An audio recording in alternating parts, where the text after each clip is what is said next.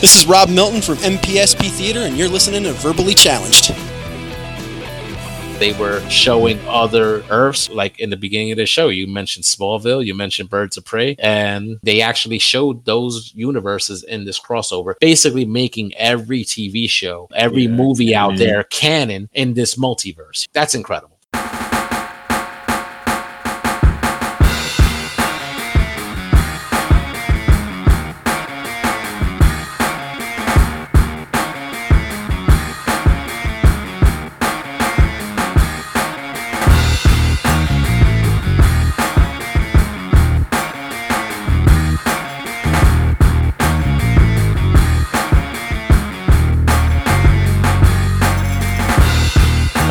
What's up, everybody? Hurricane BX here, and welcome back to Verbally Challenged. I got a couple of very special guests here with me today.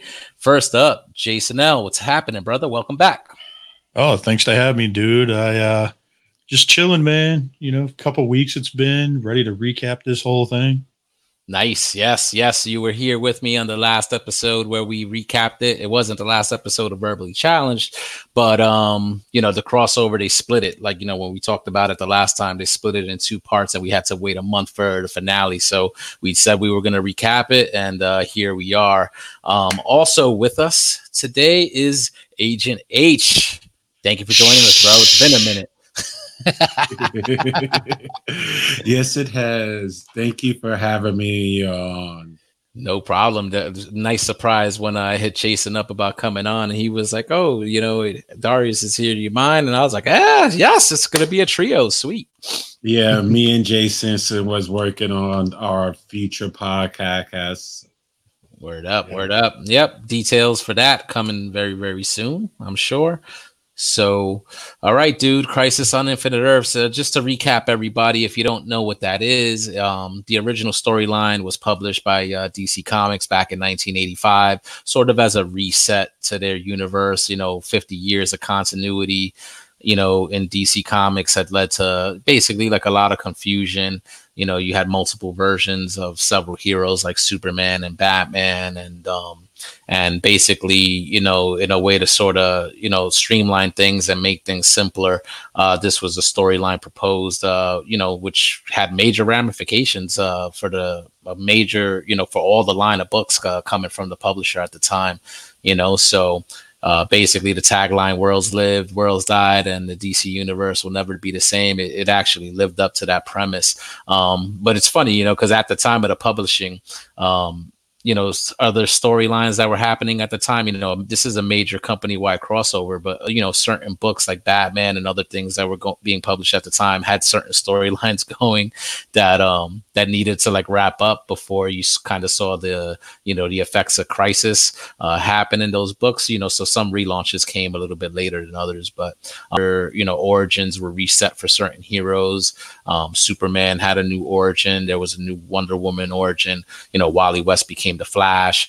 A couple of major characters died. Supergirl and the Flash being two of the major ones in the comic book series. So here CW just basically with their Arrowverse, Arrow representing Green Arrow and the Flash, and they have Legends of Tomorrow, Black Lightning, and others taking part in the crossover. They do this annually, and Crisis was the theme for this year, and pretty impressive to kind of see what they were able to pull off, with the television budget. Jason, you and I touched on it the last time. We know this is not HBO, it's not Cinemax, it's not Showtime, it's not Netflix, so sometimes the special effects and some of the things you see leave a lot to be desired, but the scope of the story that they're trying to tell with the budget that they have, it's kind of pretty impressive, I think, with what they did. I didn't like every aspect of it, but we'll get into that as we talk about it. So, Jason, I know you watch these shows. Agent H, are you a regular viewer of like the Arrowverse shows, or are you up to date on Yes, I things? am. I love it. Sometimes it can be a bit cheesy, but I enjoy watching it. Yeah, it's actually it's pretty good. It's CW like, you know what it is? It's the CW soap opera stuff, you know, with the pretty faces and the pretty actors and all that you get with that, because they're trying to appeal to like a certain type of audience. But I'm here for like the superheroics, basically, you know what I'm saying? Same here. You know, so I could sort of like overlook like that aspect, you know, with the angst and the drama and whatever's going on, the love lives between the characters, basically to get to the comic book stuff, you know. And I think these shows have been pretty impressive with some of the storylines that they presented. Like even, you know, when the Flash first started with season 1, just the fact that they did the whole Eobard Thawne storyline, you know, this future villain coming back, and he's the one that created the Flash, and then in season 2, just introducing the whole multiverse aspect. It was unbelievable. I'm like, this is shit I thought I'd never see in a television show, you know. I agree, Jose. I have to say that the CW came a long way with these types of shows ever since from Smallville and Birds of Prey and et cetera, et cetera. So for them to tackle these types of storyline from Crisis, from Elseworld, and from even Flashpoint, these storylines I really enjoy, and the character development. So I like it. Yeah, it's pretty impressive, you know. So and I mean, and this was the big one, you know. So they introduced the whole multiverse aspect in the Flash, you know. Supergirl, you know, when that show was initially introduced, it was on Channel 2, so it wasn't a CW show. So it eventually, with its second season, moved over to the CW. But since it wasn't originally a CW show, they basically the cast and all the characters from Supergirl it took place on another Earth, in another universe, instead of taking place in the main, you know, Arrowverse, Earth 1, as they dubbed it. So, you know, some things came to fruition. I thought, you know, what happened basically at the end of this thing is sort of what I thought they were going to do, you know, once they got to the storyline. And it was a pretty cool the way they got to it. You know, but but I mean, just the fact to be seeing these major storylines happening on a TV show, you know, pretty amazing. You know, one of the cameos, especially, like once we get to it, pretty incredible. and honestly, like, I'm not going to lie, like my hair kind of stood up on the back of my neck when I saw that, so I can't wait to talk about it. Yeah. So, all right. So basically, where we left off, the multiverse was destroyed by the Anti-Monitor. You know, the last bastion, the last Earth that was available was Earth 1. That's where they made their last stand. Basically just got wiped out by the antimatter wave. The 7 Paragons were transported to a place called Vanishing Point, which is a place which exists outside of space and time. So it wasn't consumed by antimatter. The heroes were left there, and it looked like the Anti-Monitor won. You know, it was the end of everything. So, you know, we were left wondering with how they were going to get out of this predicament. So, you know, as the storyline picked up, you know, with the last 2 episodes, we actually got to see the origin of the Monitor and the Anti-Monitor, and sort of saw like how that all came into being. So, you know, Mar-Novu looked like he was, you know, experimenting with time travel, and he was going to travel to the dawn of the universe, basically to see the birth of the universe. And when he time traveled, he actually wound up in the antimatter universe.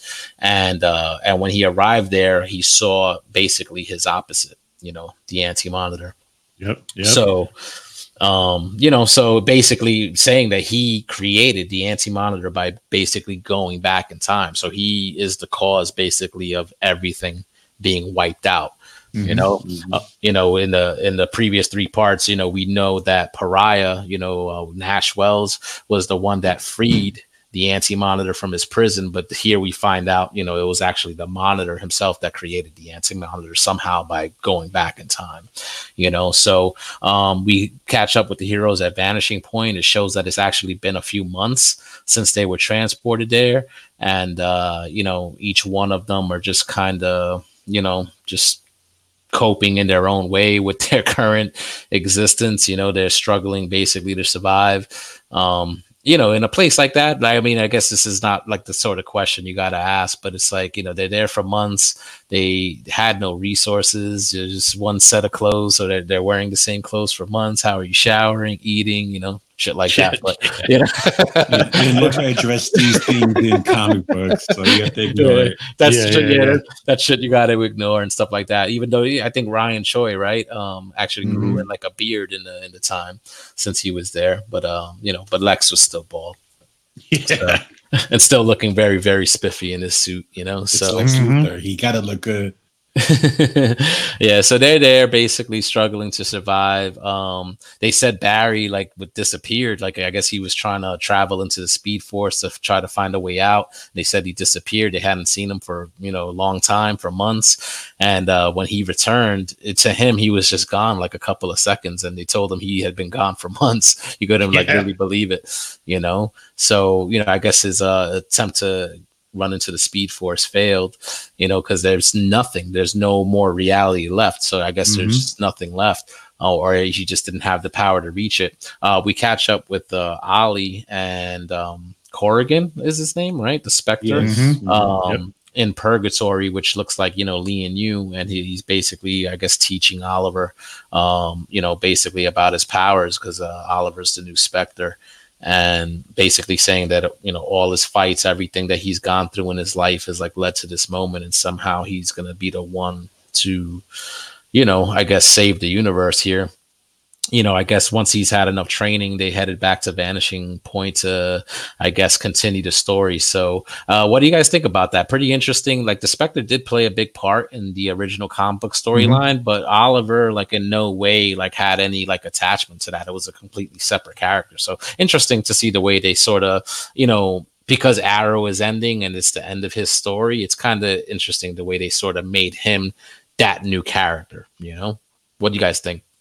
Well, it was kind of interesting, the whole story. They were all trying to search for Oliver, basically trying to bring him back and all that other stuff. And then all of a sudden you found out that he ends up, being who he ends up being. I thought it was kind of like a nice send off. It's definitely something different that strayed from the comics, but I was actually pleasantly surprised by it, especially how they did the voice change and everything with it. If you notice with that.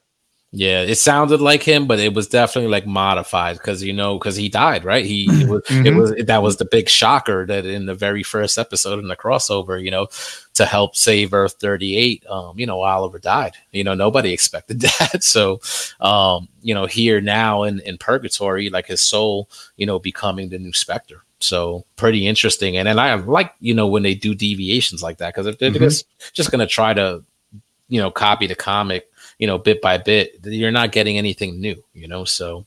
Yeah, I'm the same way about this, where I've got, I love the comics and everything, but you don't want to turn around and tell the story that's exact, for me anyway, I don't want to see the story that's already been told 100% the same exact way, because then I already know, and then I'm just okay, why do I want to go watch that? Exactly. I'm already read it. So then in my eyes, when they turn around and did those deviations, I'm okay, these little twists and turns. All right. Yeah. See what they're doing.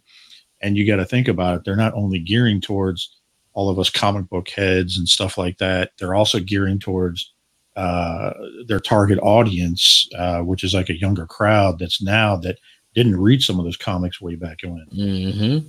Yeah. Cause at this point, 85, that's over 30 years ago, now, So, I mean, I'm pretty sure, unless those kids like to dig deep, they haven't read that, Yeah, so. Especially what's kind of nice is that once this happened with my nephews, where they turned around and heard about Crisis and they watched it and they loved it, and then I went back and actually introduced them to the actual comic back in the 80s, and then they started reading it, and they were like, "Wow, this is completely different than what was in the show." And I'm like, "Yeah, but."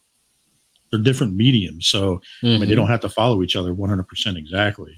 Yeah, and the comics it's the comic book, so they all just the plethora of characters that they could have in the books, as opposed to this TV show. It's the number of characters you're going to see is definitely way scaled down, I mean, they had multiple universes of characters that were being wiped out in that original comic. And yeah, I loved it, man. When I started getting into comics as a kid, you know, that's awesome that you introduced them to that, because I feel like, you know, maybe more, I don't know, you know, who knows how many kids read comic books nowadays with all the other media that's out there. You know, everything's like an app now and a tablet. So, you know, comics could be a dying medium. You know, like I know print sales like are not what they used to be at all. But when I was a kid and I started reading comics and I was discovering, you know, because sometimes you read one book and then, you know, on one of the pages it'll say it's promoting another book. It'll say like it'll reference an incident that happened. So I'm like, oh, I gotta look for that, you know. And it's always gonna say it took place in issue this of this, you know. So I remember just digging through the old comic book boxes and finding those things, you know, for $1 or $1.50 in the back issue boxes, and I would just collect them. If they didn't have the whole thing, you know, I just try to get them from other places, and but it was good, man. I was able to pretty much the comic shop that I had around me when I was a kid, I had a lot of that stuff. They had almost anything. So, you know, as long as I had the money, you know, enough money to pay for it, it was there. And I actually wound up, you know, helping out there when I got a little bit older. But that's how I got introduced to all this stuff, the DC stuff, and reading Crisis back at a young age. So, again, like that's why I say it's incredible to me to see this like on television. You know, definitely. You know, so basically, Oliver finishes his training and meets up with the heroes at Vanishing Point. He gives Barry, I guess, a little boost to be able to enter the Speed Force, and he, you know, takes the other Paragons with them. And he drops off Kara, Ryan, and Lex on Maltus, because I guess they're going to try to convince the Monitor not to do his time travel experiment, as sort of like hedging their bets to see if they could even just stop the Anti-Monitor from coming even into existence and saving everybody. Apparently, though, while running through the Speed Force, the Anti-Monitor attacks them. So they basically like all get separated. So Oliver, Flash, Batwoman, they got separated and got lost in the Speed Force. Oliver tells Barry that basically he has to think of like past times and memories of like one day the heroes made their bonds with each other in order to find everybody else. Because if they get lost in the Speed Force and they fall out of it, they will get consumed by antimatter, and they're all done. You know what I'm saying? So that's kind of crazy. And telling him that, the Flash basically he takes off running, you know, the classic run, you know, run Barry run, as they say. Always love it. And he meets none other than the DC extended universe of himself. Ezra Miller actually fucking made a cameo in this Arrowverse crossover. What the fuck? Yeah, like, dude, Beth and I looked at each other, jumped up. We're like, what the fuck? Are you serious? Did they just make the DC universe canon? Like with the movies? Always canon. Yeah, but you know what I mean. Like, you know? They never done it to where like previously where they even joined the two together at all. And then all of a sudden they did this and you're like, whoa, mind blown. Yeah, that's something you never thought you would have seen. You know what I'm saying? Yeah. Like them connecting. I mean, you saw like in part 1, they showed, you know, Alexander Knox, you know, so, you know, referencing the first Batman movie, you know, with Michael Keaton. But never, ever would you have thought you would have seen like one of these major characters, like the Flash, the movie version of the Flash, like appearing in something like this. It was a total surprise. Reading up on it after the fact, it was actually filmed after they already wrapped the filming of the crossover. You know what I'm saying? They actually had to go back and like refilm this and insert it. And it was awesome. Like it was actually Warner Brothers, I think the movie division, that called them up to ask if they wanted to do it. And Ezra was down to do it, you know, which makes him like awesome, like to want to do something like that, you know? So well, a little bit of a fun fact on that is that nobody in the cast except the higher ups and Ezra Miller and what's his name? Grant Gustin only knew about it. Nobody else did. Yeah. And he actually posted on Instagram or something like that about no one knew until they saw it live on TV, and everybody's like, what the heck? The whole cast and everything. It was great.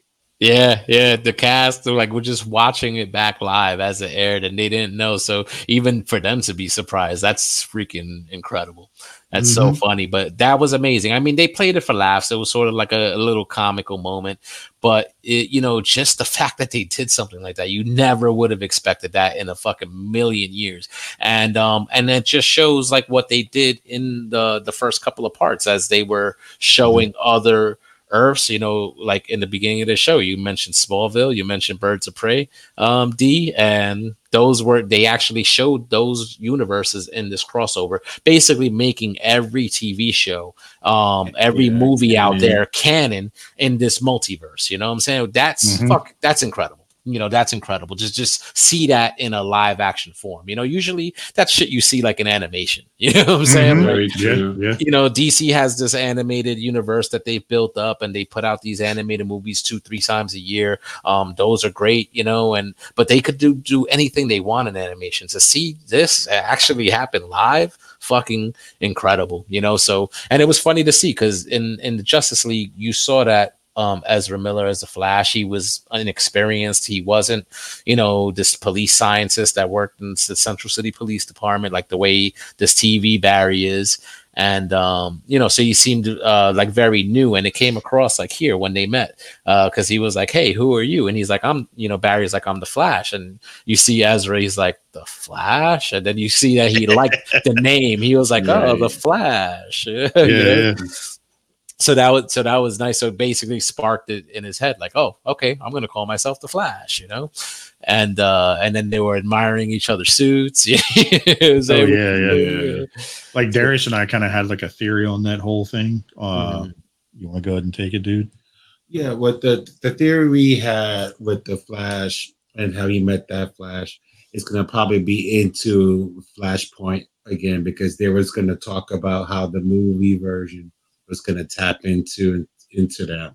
So I believe that hopefully in the movie that Grant Gustin's character maybe will be in the Flash movie again, with multiverse versions of Flash. That'll be sweet. Like basically, like in the Flash film, have this scene again. Like, you know what I'm saying? And you see how Ezra gets there from his point of view. Like, you know what I'm saying? Like that would from his perspective. Yeah. Yep. That would be pretty awesome. You know what I'm saying? Like, just do it. Like, that's why with these shows, not to sidetrack too much, but we, sometimes when talking about these shows in the past, they've seemed to like handicap themselves. Like, remember earlier, I think it was like season 2 of Arrows and season 3, they had the Suicide Squad. And then, since they were doing the Suicide Squad film, they put an embargo on those characters in the Arrow show. And it was like, but why? And they're like, oh, they don't want to cause confusion. But it's like, people know the difference between the TV show and the movie. They know the differences, and it seems like they loosened that a bit, because obviously, like, you see Superman is a side character, supporting character here in the Supergirl show, and he's actually getting his own show, I think, starting in the fall.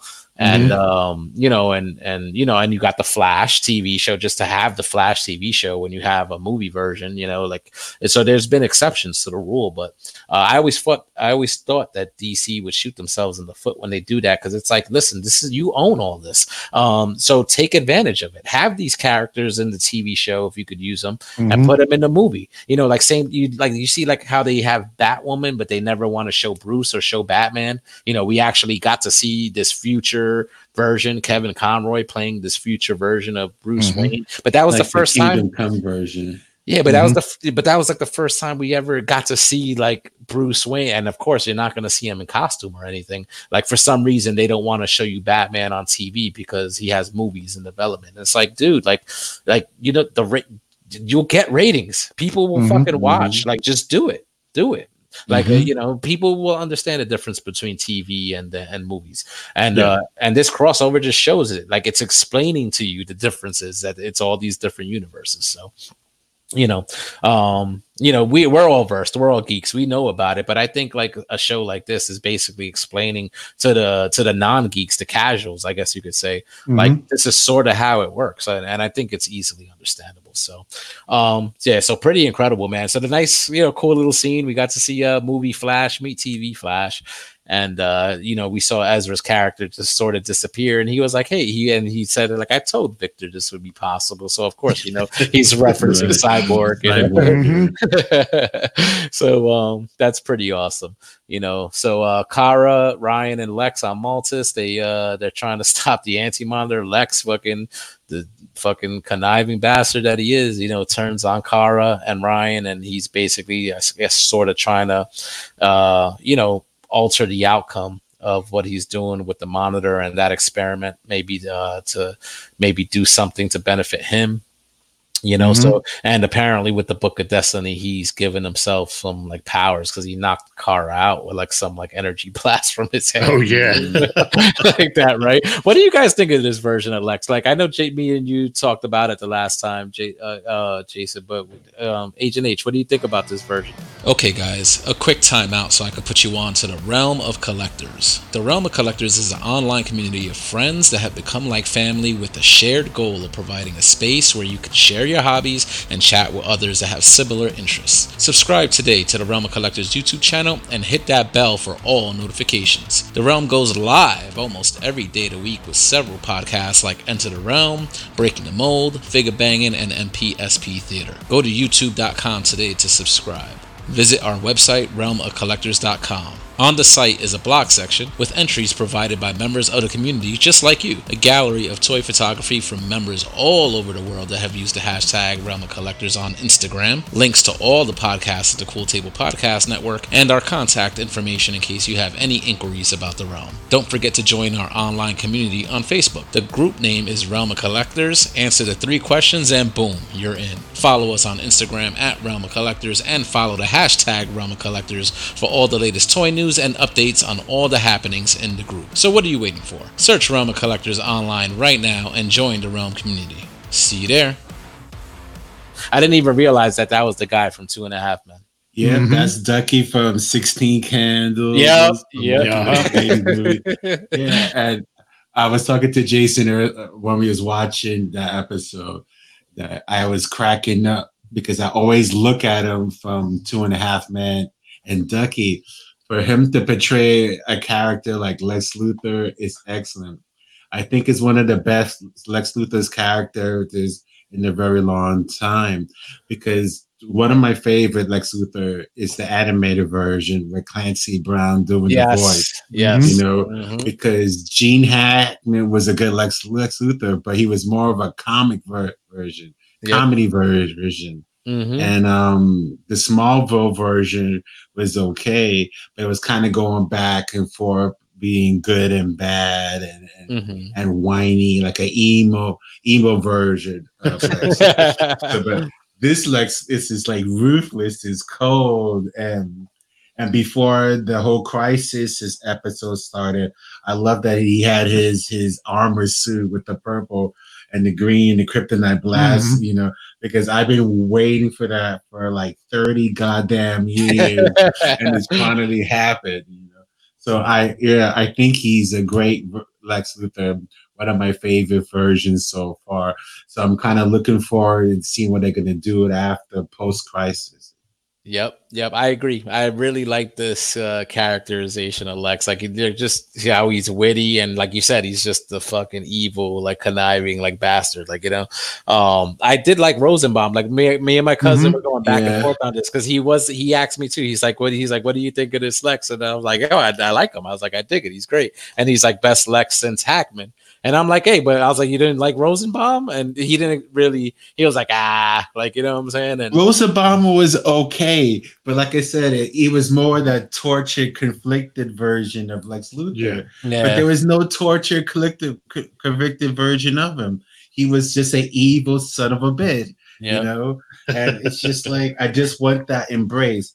But I like Michael Rosenbaum later on in the Smallville episode.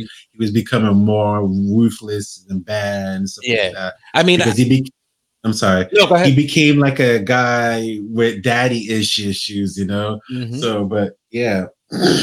No, it's true, because that's basically the way he was. And we knew, I mean, of course, because we all know the story, they were playing up, Lex and Clark as best friends, with Smallville. But of course, we knew how that story was going to end.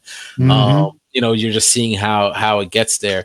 And you know, and you saw like how when Lex is, you know, he's basically, you know, he's got his friendship with Clark, but you still see him doing his dirty shit on the side, you know? So, but then, you know, it's true in later seasons, as like, you know, when he wound up killing his dad and sort of got his dad out of his life, then you sort of saw Lex go off like in the deep end and really like turn towards like really, really being evil.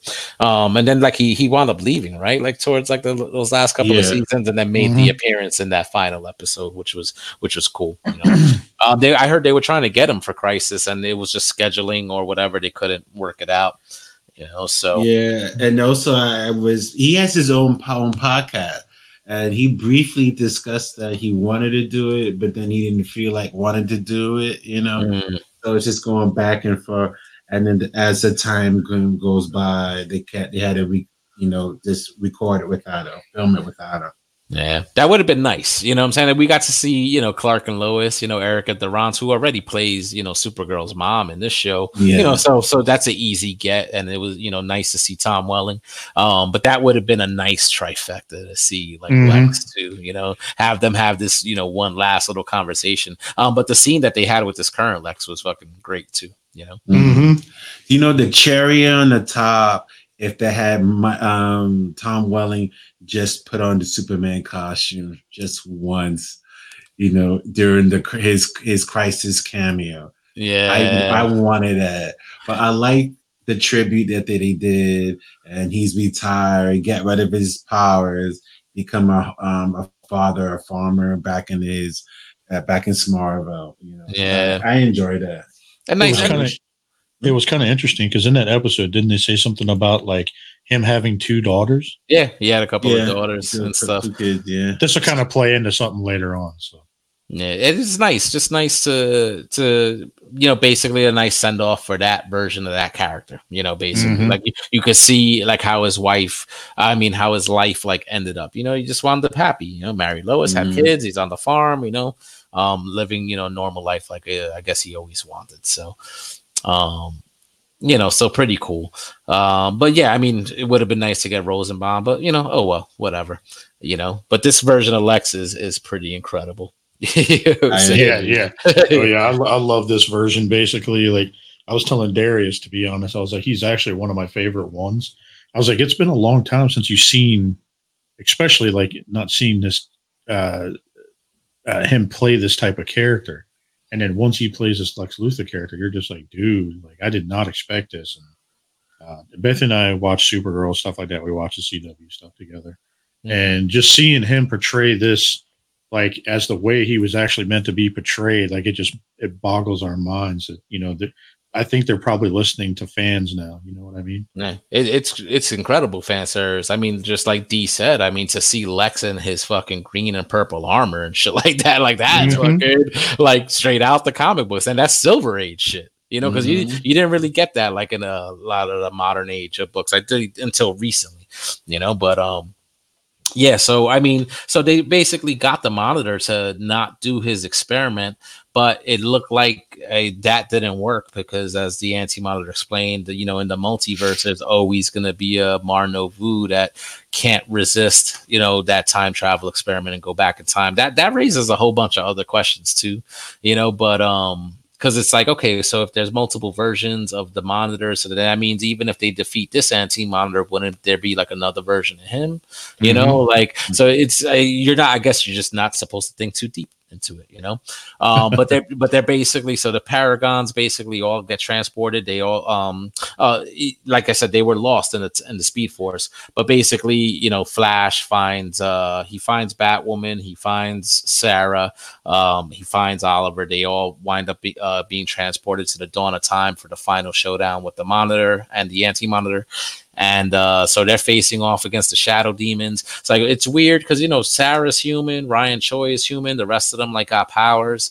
You know what I'm saying? But it's like, I don't know. Like, it was just, again, this is a fight that you wish they would have had more money to kind of go bigger scale, maybe make it look better. So very similar to the first episode, the heroes were just facing off against the Shadow Demons, and Ryan was holding his own, even though he's just supposed to be like a regular guy. So, you know, you would think he would, you know, what's it take to take out a shadow demon. Like, I don't know. It was pretty funny watching that whole entire fight scene, because you see them, like, all these heroes, like shooting blasts out of their eyes, out of their hands, and you see Ryan Choi over there, like, pimp slapping the hell out of, like, a shadow demon. You're like, what? Yeah, I guess we have to assume that, I guess, since they're considered like maybe paragons, maybe it just gave him something that was able to take those things out. Like, I don't know, that maybe it was the power of the beard. I don't know. Right. So they're at the dawn of time. Oliver is facing down with the Anti-Monitor and basically trying to take him out. And he said the Paragons would know what to do when the time was right. But basically, Oliver, as the Spectre, used his power to basically cause the Big Bang and create a new universe. Initially, I didn't know if it was going to be one universe. As we got to the end, we found out it's still a multiverse. Mm-hmm. But so Oliver uses his power, I guess, to basically spark the Big Bang. The Paragons, each of them representing, like love, honor, courage, whatever. Truth. Yep, all 7 of them.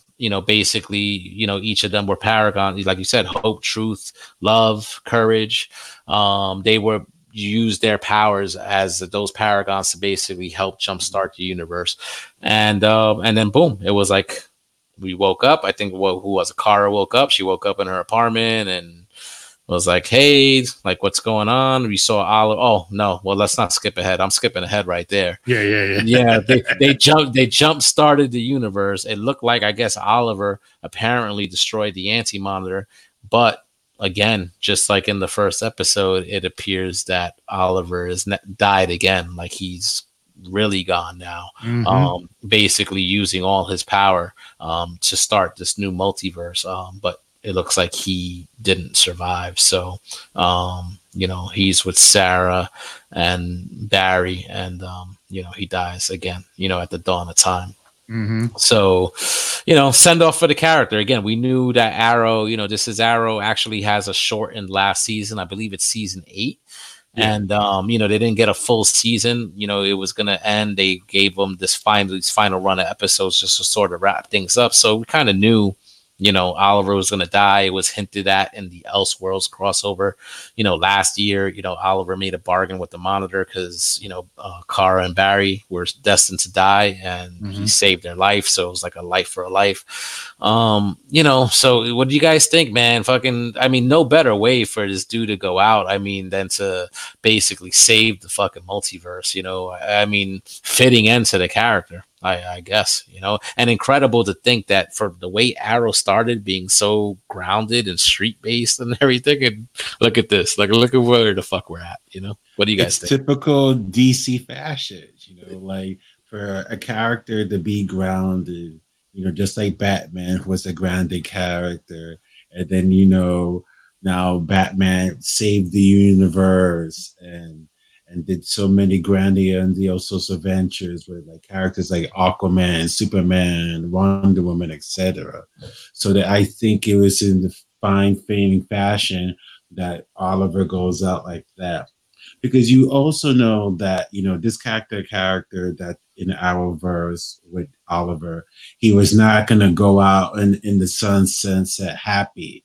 It's going to be and in a sad nose, making that ultimate sacrifice, because all the seasons in Arrow, he was tormented by all the decisions that he made, good and bad, betraying people's trust, doing the ultimate things that he had to do to save Star City. So, of course, in this version and this ending, he sacrificed everything that's himself to make his daughter live. Everybody that he loved to live on, so I think it's great. But also within the side, that we also know that there's still the multiverse. So there's still a chance for Oliver to live on in one of these multiple universes that they have. Yep. So. Okay. Yep. Very true. Very true. So I had a little point I wanted to make about so that fight between the Anti-Monitor and Oliver, like when you first start seeing them fighting, you're like, okay, cool, this is about to go down, and then all of a sudden you're like, that's it. Like, and then he creates the multiverse. Like I thought it was going to be a little bit more of a like just because the way they built the character up over the years of him being a badass fighter, and then basically they just shot beams at one another. You know what I mean? And then all of a sudden, bam, and then I was a little disappointed in that, but it really, I mean. You know what I mean? Do you kind of get what I'm saying about that? Yeah, no, I definitely do. Like that is again one of the limitations of their budget, and this being like a television show. Yeah. You know, the fight with the Paragons fight with the shadow demons. I mean, some of those scenes were cool. You know, like when you saw Kara with the heat vision, and you know, like some of it looked okay, but for the majority of it, like it didn't have that grand scale look that you would expect of something like this. You know, and then again, like you said, it basically Oliver and the Anti-Monitor are basically just holding each other like in a wrestling hold. You like know, a big bro hug or something like that. Yeah, they were just basically holding each other with the energy around them. So it wasn't like a battle where you're seeing like the Spectre fucking crashing into like a fucking mountain and he's fucking blasting the Anti-Monitor and he's getting shot up and fucking and into the ground and you're seeing all the debris. Like that's what you would hope and expect to see, but you're not going to get that like with this type of TV show. Oh yeah. I mean, it was definitely. I wouldn't say I was necessarily disappointed. I'm just like, okay, like, you know, I figured with the way that they were going in like the last 2 episodes, like it would have been a little more, but you know, but for the most part, like you said about the budget, like I think it turned out pretty well the way they did it. I mean, they did a nice send off for the character. I mean, he was good at what he was. I know a lot of people we know haven't really stayed on because of those couple seasons. It got kind of slow for a couple, you know, the quality dipped, you know. Yeah, it dipped for a little while and then it kind of came back up and you know, we kind of stuck with it and then that's where we're here now.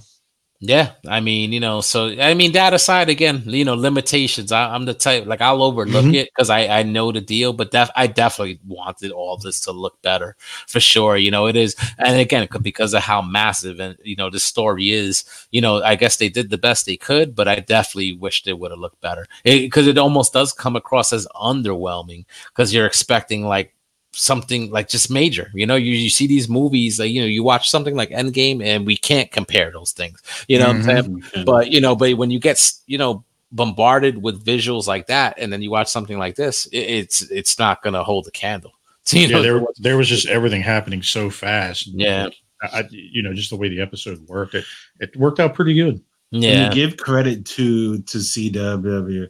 The budget get bigger every year, you know, for them to do certain things. So you know, 5-6 years ago, it was horrible with their effects, but now it's getting better. It's getting better. Yeah, and for that kind of scale of a project that they're trying to accomplish, I think they did a good job. Yeah, I mean, like I said, like I'll overlook it. You know, it's not going to be big budget movie like, but for what they were able to do with a television budget, you got to look at it in that regard and then see it as impressive, like in that light, you know.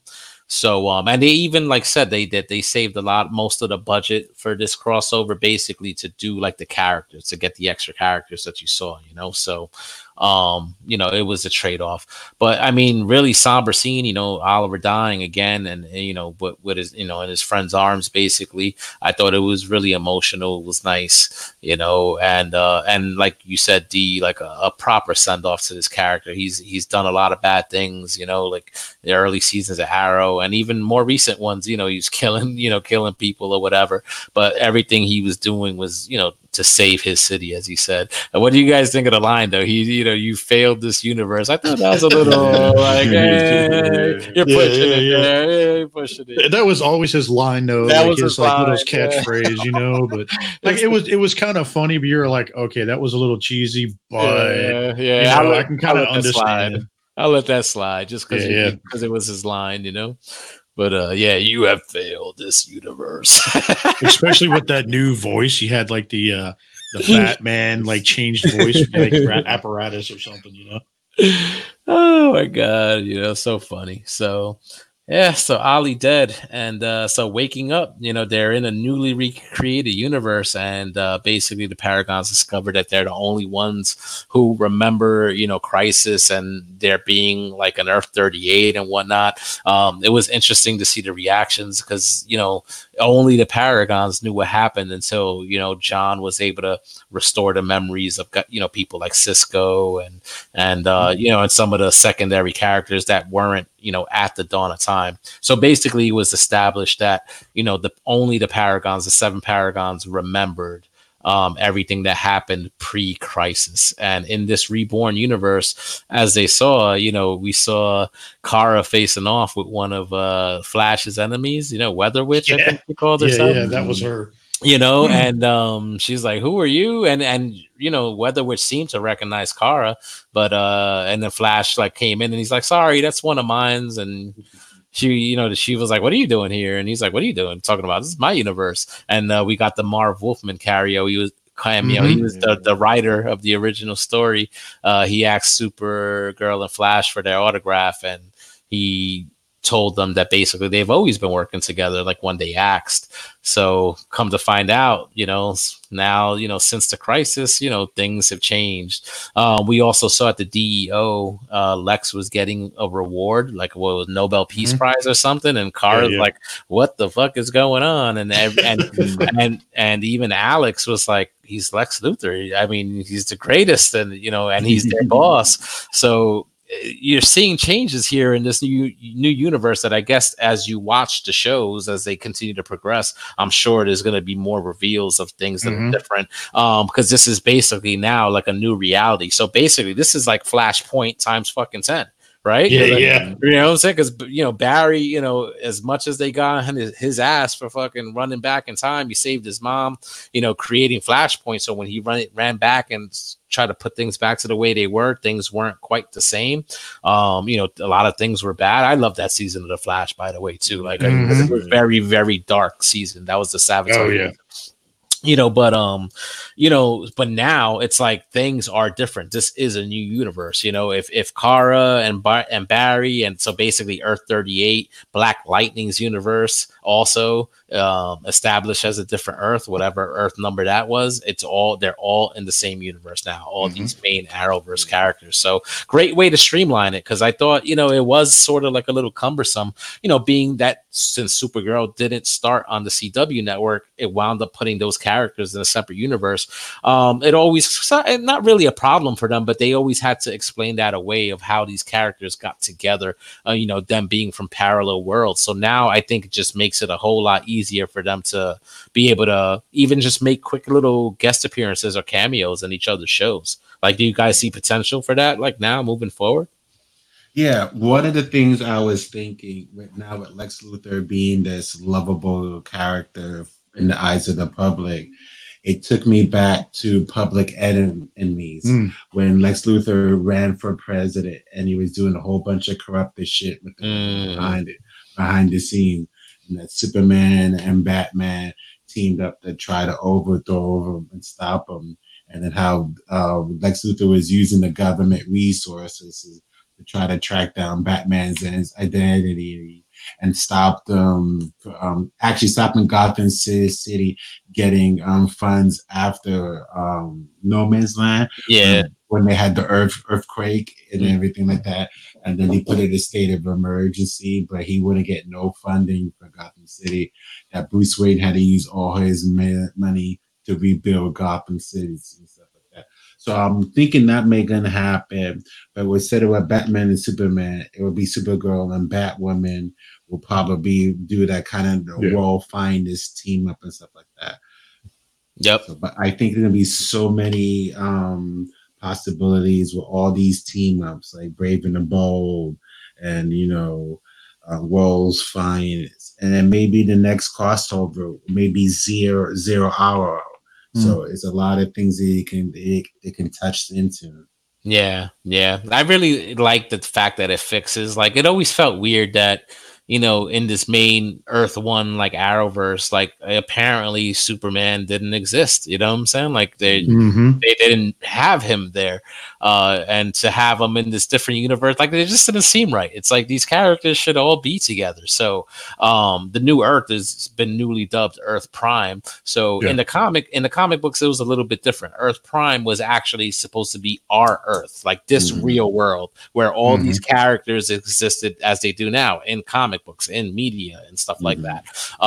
So they switched it up a little bit different here. So no longer Earth 1, Earth Prime is now an amalgam of Earth 1, Earth 38, and whatever number Black Lightning's universe was designated. So it's awesome. So now they're basically all here. It's all one universe. They're all together, and I'm assuming it's just going to make these team ups between these shows in the future just a whole lot easier. It's just a whole lot less complicated, I guess we could say. And the multiverse still exists because, of course, there's still other media out there. They still established that Titans is on its own Earth. The Doom Patrol is on another Earth. And even though, Doom Patrol, I think, had a episode of Titans, I think in season 1, where they introduced them. Their portrayal in that episode was sort of different than the portrayal in their own series. So that explains why the Doom Patrol and the Titans characters are on separate Earths as they showed them, like here. And wasn't it awesome to see like the Brandon Routh Superman? You see him getting that little send off at the end, still on Earth 96. I have a theory about that. Yeah, we were both discussing this like a week ago when we finally watched it, and both like it was kind of funny. I was sitting there and I was watching this, and I paused it, and I started telling Darius about all of this. And he's like, hold that thought, wait till the end of the episode. And then I was like, oh, yep. And then Darius and I came up with the same theory of what we think is going to happen. Go ahead. Yeah, so my theory is because we have Raymond Choi as a paragon, and I think at some point he's going to take over as the Atom, because just like in the comic books, because he was the new Atom. And I think Brandon Routh will at some point reprise his role as Superman, as a one-shot, a special, a limited series, or something. Because, his portrayal as Superman is so great. I think, he deserves another shot at it. Yeah, he definitely didn't get his due with Superman Returns. The movie didn't do too well. So, and then of course they rebooted it with Man of Steel back in 2013. So he got vindication here, like with this series. He was able to replay the role, and I think unanimously everybody across the board loved it in this crossover. Well, like one of the theories I was telling Darius that I had about the whole Brandon Routh thing is that, what if this Henry Cavill thing doesn't end up working out? Like, what if they ended up bringing Brandon Routh back as Superman with the whole, the new Batman stuff they got going on with the younger Batman and all that? Because they'd be close in age, roughly about that time. So we were kind of talking about that. And I was like, what if they'd ended up doing that? And I was like, it could happen. It couldn't. You never know. But like, there was just way too many signs that they were gonna bring him back as Superman. Yeah, I'm hearing rumblings that because of the fan praise like behind the portrayal, that they're almost like pushing for him to get a show like on the CW, like portraying that version of Superman. Even though we got this Superman and Lois show that's supposed to be starting in the fall, played by Superman being played by Tyler, I think Hoechlin is how you pronounce it. Here, from the Arrowverse. I mean, I like his version of Superman too. Like from when he first appeared in the second season of Supergirl, like in the premiere, and then he sort of like guest starred in a few episodes here and there. I was like, man, that's awesome. Just the fact that we got Superman in this television form, and every time they showed him here and had him by for like a team up, I've liked the guy more and more. But then when you do see him like next to Brandon Routh, though, you're like, wow, you know what I'm saying? Brandon Routh, like he's bigger. He got and he did was working out. Dude, he got Cock Diesel again for that. He got Diesel, and you could see it. Like him, they got pictures, promotional photos of him in the costume, and even just seeing it like on the show, you could see he was built. So, and he's way taller than Tyler. Yeah, he's probably good. I think like a good 5-6 inches tall or something. Yeah, he's got the height on him. He's got the height on him too. So who knows? Like, who knows where they'll go in the future? Because I mean, again, I hope they bring him back. Yeah, they've established the multiverse here, and it's always an option. You know what I'm saying? And you guys are definitely right. I think about Ryan. He probably will wind up being the new Adam because this is Brandon's last season on Legends of Tomorrow. He's moving on. They've already announced that. Mm-hmm. So so the Ray Palmer character, we don't know what's going to end up, being the final fate of his character. We'll find that out, I guess, once Legends wraps up, but. We definitely know that the actor is gone, so they're going to wrap up that character's story arc and we'll definitely get a new Adam. So whether he moves on to, doing new films or other television or whatever, maybe that's always a possibility, throw enough money at him. If there's enough interest, maybe they'll go that route. And that would be incredible if he would get another shot, like in movie form. But at least maybe the option is there for maybe the CW doing something with him, like in the future, I agree. I think his portrayal of Superman is going to return was pretty good, and I don't blame him for the bomb of the movie. I blame Kevin Spacey's character as Lex Luthor, and I blame the storyline because it just didn't make sense with that kind of movie. Yeah, they wanted it to be like a almost like a continuation of Superman, like 1 and 2, but then all flat. But yeah, but it tried to be like its own thing, and I don't know. Yeah, it was just weird. It was just weird. But Lex Luthor's grand scheme was to make more land so he could sell it. Yeah, and you see the way the land looks. So how you gonna convert all that? It was stupid. It was fucking stupid. And I think my cousin said as we were going back and forth, like we were mentioned earlier about like Lex and the different portrayals, he was like, I think we could all agree that Kevin Spacey was the worst. Yes.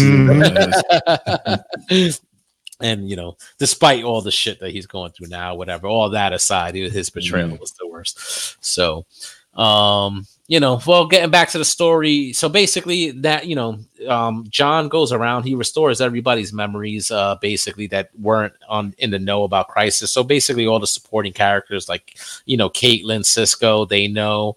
I guess characters like. Even though we didn't see her in the crossover, I assume, Iris and everybody, I guess, from the inner circle of all these shows would know basically what happened prior to this crisis. So, but Nash Wells discovers he's getting antimatter readings on his device, his wrist device. So apparently the anti-monitor is not dead. So basically the scientists come up with sort of like a device to shrink them, right? Ryan Choi came up with the idea of sort of trapping the anti-monitor in, I guess, what he called the microverse, Ray was calling it the Atomverse. He was like, like microverse is better, but there might be, copyright, issues with that or something like that, which was funny. I think microverse is like a term that comes from Marvel or something. I'm not sure DC could use it. No, like, DC has a version of the microverse. Oh, do they? Yeah. Oh, okay. So, so that was kind of interesting. And that was another thing, like Jason, like you mentioned with this last fight in the last episode, I sort of felt underwhelmed here with this fight. You thought, the anti-monitor was done. We saw the characters, searching, since they were on this new Earth, they thought maybe Oliver might have been restored. They discovered that he was still dead, so, I loved it, also when Diggle was talking to Sarah about that, because he was like, man, he died twice and I wasn't there for him, like both times. You saw like kind of like the pain that character was feeling, because that's his brother, considered Oliver a brother, Yeah, definitely. But the anti-monitor comes back and it's like, fuck. So he's like, Oliver sacrificed himself, created this new universe. So, great, but shit, like, was it all for nothing? Because the anti-monitor is still around. So, but basically they come up with that device. Hopefully, it works, which of course we know it does. So, so they get attacked by shadow demons. They basically, again, one one more final confrontation with the Anti-Monitor.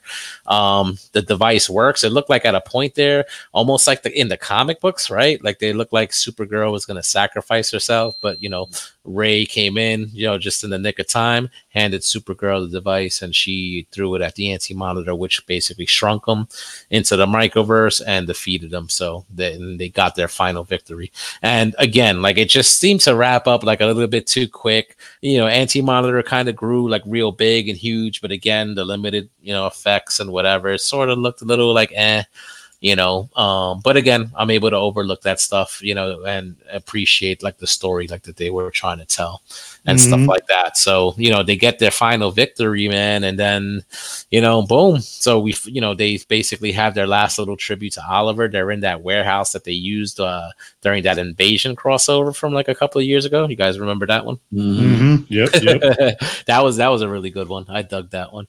And you know, so they basically, you know, one last final tribute to Oliver. They had his suit, you know, encased in the glass display, and they all said, you know, Kara, Sarah, and Barry said some final words. You know, some of those other characters didn't really know him as well. But, you know, you see Superman, Black Lightning. Who was it? Sarah, Barry, Kara, Batwoman. You know, Batwoman, you know what I'm saying? So it's like we have the Justice League assembled, man. They were in that warehouse. We saw from that Invasion crossover, like the outside of it did look like the Hall of Justice, you know what I'm saying? Which is a callback from the old, you know, Super Friends show back in the day. And you know, as they did their final tribute to Oliver, Barry walked them over and unveiled the official like table of the Justice League, you know, with a chair for each of them. And it was awesome because they had one there for Oliver, like as well, you know what I'm saying, with his logo on it.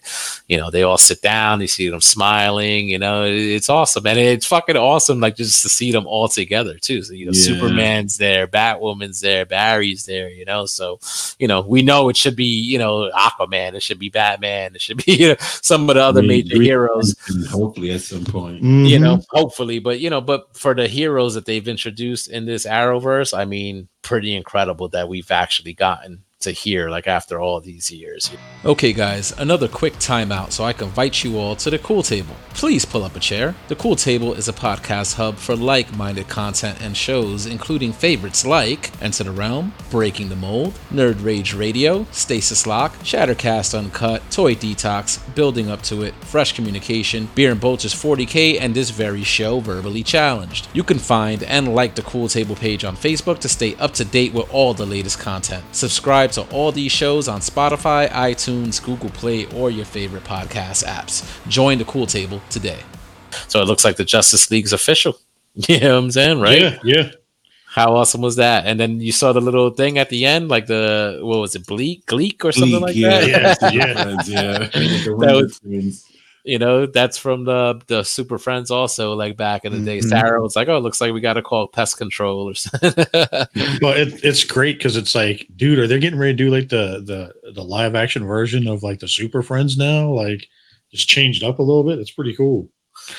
Yeah, so I mean, you know, pretty awesome, man. I think the crossover, again, despite some of the shortcomings with the effects budget and whatnot, I think just the grand scale of a story that they told overall between these 5 episodes and a hell of a new status quo, I guess, for all these shows moving forward. Again, I haven't watched any of the episodes that have happened like since then, but I've, you know, heard a couple of things about each one, and they're basically showing the differences of this new universe in each one of the shows. So going to be interesting to see what happens moving forward, seeing what they're going to do with all these characters moving forward. And then I heard, like, you know, for next year's crossover, because you know it's going to happen, I heard they're actually going to go like a lot smaller, like it's not going to be as grand in scale. So I think they're going to pull things back a little bit.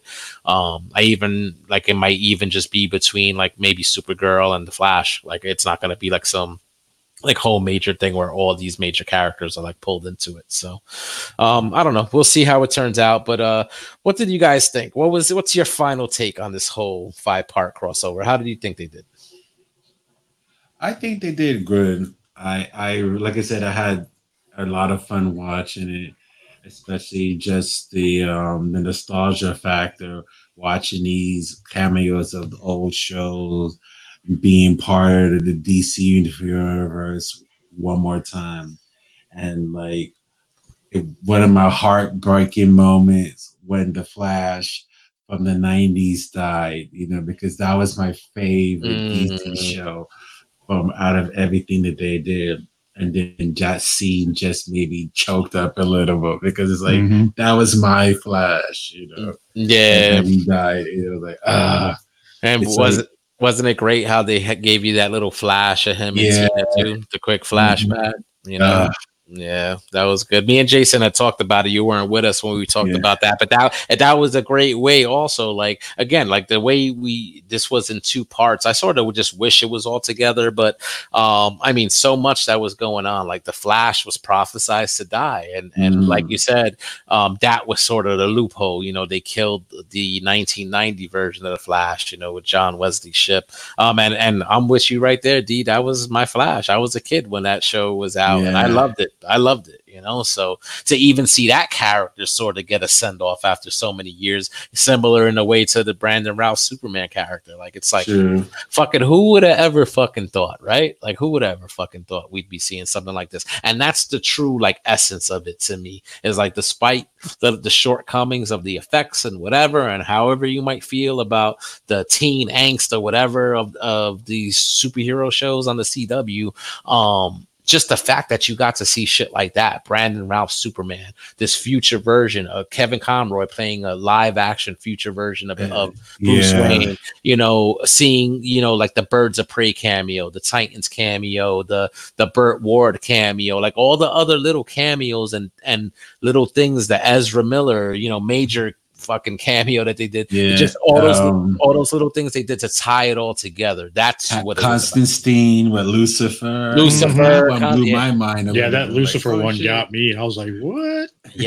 Fucking crazy. Like just basically what they did, like they didn't have to do that. Like some of these things they didn't have to do. Like you didn't have to get that Smallville. You didn't need that quick little 30 seconds to see the Birds of Prey and seeing that Huntress get like wiped out. Like, you didn't need to see that, but they did it like just to show like, yo, it all fucking counts. It all fucking counts, what I'm saying? Like, and that's what's awesome about it, and that's what I think is the major success of this crossover. What I'm saying? Like, say what you want about it. It wasn't all perfect, again, but for what they were able to do, with their budget and whatnot, I thought it was pretty awesome, and it paid off a storyline that happened, since the very first episode of The Flash. Like, if you guys watch The Flash from the beginning, the very end of that very first pilot episode, we see Harrison Wells in the Time Vault in Star Labs, and he brings up the newspaper, and it's a paper. The original date was 2024, so hinting that they were like leading towards a 10-year storyline, because that was back in 2014 when The Flash started, and it had the headline, Flash missing, vanishes in crisis. They teased it from 2014, so to pay it off here, in the very beginning of 2020, pretty fucking incredible, man. Like, I enjoyed it. I dug it. I'm a fan of these shows. Again, they're not perfect, but it's superheroes on television. So, I'm enjoying it. And for a big storyline like this, I thought they did a pretty good job for what they had to work with. What do you think, Chase? Oh yeah, dude. I mean, like I said, we've been following it. I mean, I started out watching Smallville years ago, and then I was kind of disappointed for a couple of years. They didn't really have too much. And then all of a sudden, bam, they dropped Arrow. And you're just like, okay, let's get into this. And then they're like, okay, I can kind of see this happening. And then, I just kind of kept with it because I know, like with some of these shows, being a fan and all that, it gets you into it. You want to see more. You want to hear more. Like, oh, are they going to do just like the comics? Or are they just going to try to do something different? And, all in all, I mean, yeah, some people don't like it, but to me, I mean, I loved it over the years, just watching all these shows. I mean, like you said, it's not perfect by any way, but you know what? Like, it was good for what it is. Exactly. And again, like I mentioned with the, with the advent of the Flash show and some of the storylines they've given us, again, these are some storylines I'd never thought I'd see on television. you know. So for that alone is a reason for me like to keep watching, you know, like unless it just gets so unbearably bad, it's just I can't, you know. But like, you know, Cicada almost did it for me, like what the fuck. Yeah. He was terrible. Fucking Cicada was fucking terrible. I'm glad. I'm sort of like the way they kind of looped like Eobard Thawne as sort of like the backup big bad of the season. You know, he was in jail and shit. But fucking, I'm like, why the fuck are they having such an issue with this dude that should just be a fucking one episode fucking villain? Like I couldn't take it. Yeah, I agree. I could not take Cicada, yo. That was fucking bad. Yeah, so I mean, what do you think they're gonna do now? Like now that Arrow is wrapping up, they I haven't watched the episode that came out after Crisis, but they used that sort of like as a backdoor pilot for what they're hoping to be a series that gets picked up by the CW. You know, Green Arrow and the Canaries. So it's going to star Oliver's daughter Mia and you know, Laurel and Dinah. You know what I'm saying? As the Canaries, the two Black Canaries. What do you think? Like, did you guys see that episode? And what do you think of even just that concept? Do you think that's something that might happen in the future? I watched that episode the other night, and it was fine. My issue with it kind of reminds me of Birds of Prey a little bit, you know. Oh. So, and that didn't have a great success, you know. So, but then if it's built up within the Arrow universe, so it may have it may work. And also it has a little bit of feels like Batman Beyond because it takes place 20 years in the future. So, you know, I would like to see like future characters that they may take on, like, you know, if Barry is going to be in or maybe Supergirl show up in her, you know, because, you know, if it takes place 20 years, I like to see them explain the other characters, especially since it's supposed to be a post-crisis universe. Okay. Yeah, it might be interesting. And I gotta watch it. Like, I'm definitely looking forward to watching it because, like, I was like, oh wait, like, how are they gonna explain this? Because I think because it, like you said, it takes place in the future, but I think Laurel and Dinah, it's supposed to be their current young versions, right? Not their older versions, right? Am I right or am I wrong about that? It's the older versions. Because, okay. Because I don't want to give it away because this is 2020. No, this is 2040, and so Diana is retired and she's not a cop anymore. She has a bar, you know, but I don't want to give her any more spoilers. Okay. Okay. I thought I read somewhere that it was like their current versions, but like with Mia in the future. And I'm like, oh, okay. So how the fuck they're gonna explain that? Yeah, no, it's in the future. It starts in 2020. All right. So I'll check that out. You know what I'm saying? Well, and I guess we'll see if that series gets picked up to order, you know, so that's a possibility. But they're sort of they use that episode of Arrow as a backdoor pilot, and then, you know, the last Arrow episode, you know, season 8, episode 10, that's the series finale. And and I know they're gonna have like Oliver's funeral there, and I guess just wrap up any lingering storylines. Like, I know Felicity's supposed to be coming back, and I know Barry and a couple other like characters are going to be making appearances as well. So I guess we'll see how they wrap that all up. What do you guys think? Also, real quick about the Superman show that's supposed to be starting in the fall. I think it's supposed to be called Superman and Lois, and it's supposed to follow him. And now we heard in this the final episode of Crisis that he's got not one son, he's got sons. So that's the difference. You know what I'm saying? He had John with Lois, as we saw in the first episode of Crisis, but now it looks like he's got 2 kids. Oh, and that's another thing. I loved that they brought Sarah back, Diggle's kid. You saw that? Yes. Did you guys see that? Dude. That was awesome. That was fucking awesome because, you know, that was a major thing with Flashpoint. You know, Barry, when he, you know, reset the timeline, you know, a wrinkle effect of that was that Diggle, he had a daughter that he named Sarah after Sarah that died. Of course, she came back, you know, but then we saw because of Flashpoint, it erased Sarah from existence, and it turns her into a boy. into John Jr. You know, Yep. so and that was like a kind of like a little major little sticking point, like with Diggle and Lila, like when they actually found out. I think that was actually during the Invasion crossover, and it was like a thing, the point of contention, I guess, between them and Barry, and but of course to those characters they didn't realize it. To them, John was all they knew. But once they found out they had a girl, they were like, man, they felt bad about it. And it was nice to see that mistake get corrected. So John is there, but also Sarah. So they also have two kids. You know what I'm saying? So it's not like they sacrificed one for the other. Like both kids are there. I thought that was awesome. Well, something else to kind of talk about John Diggle. Like everybody, for the last couple of years, they've been teasing about him possibly being Green Lantern. And they were actually talking about it. If you actually go back and look, Ernie Hudson, who played his father on one of the earlier episodes, his last name was Stewart on his fatigues. And so they've been teasing that stuff over the years, and apparently we'll find out because basically the actor who plays him, what was his name? I can't remember.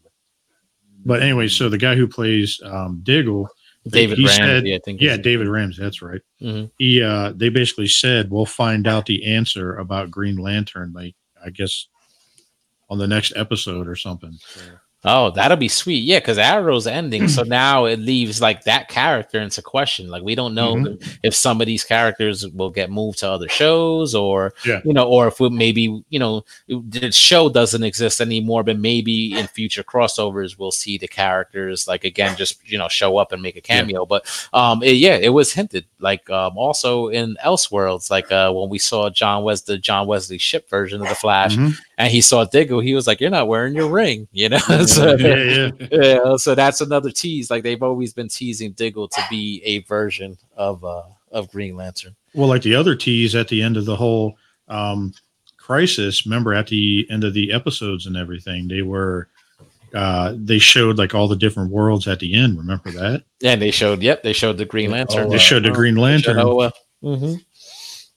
They saw the big battery, Stargirl on Earth 2. That's going to be a new show coming on the CW a little bit later on in the spring.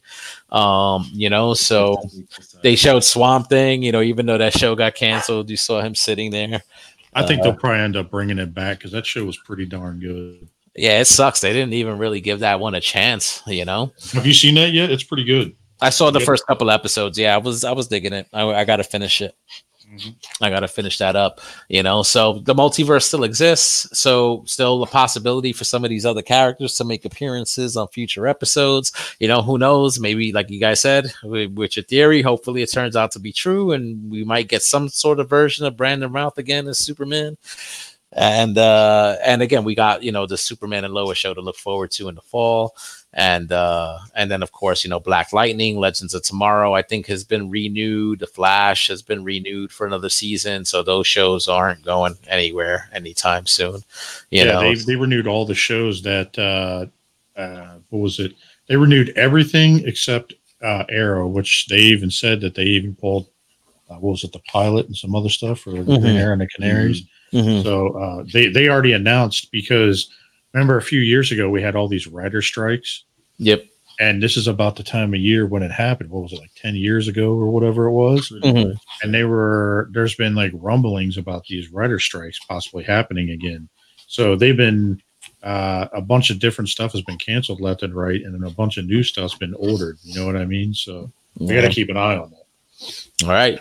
Yep. We'll keep our eye on that, moving forward. So, we'll see what happens.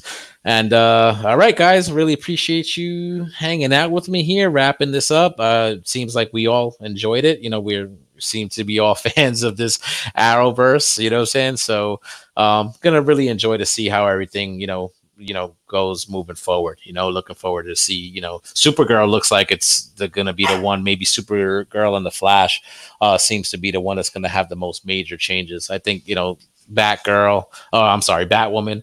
I read the synopsis of the episode. It seems like some things it's mostly status quo, but there's a couple of little hiccups there. So interesting to see how all these shows are going to play out, post-crisis. So we'll see. But once again, guys, thanks for hanging out. Really appreciate it. Before we wrap up for the evening, just let the people out there listening know where they can find you on social media. Agent H, I'll start with you, brother. Well, everybody can find me on Facebook under Darius George, and also on Instagram as Who Nerd NYC. I think it is. I can't remember, but they'll find me. All right, Chase.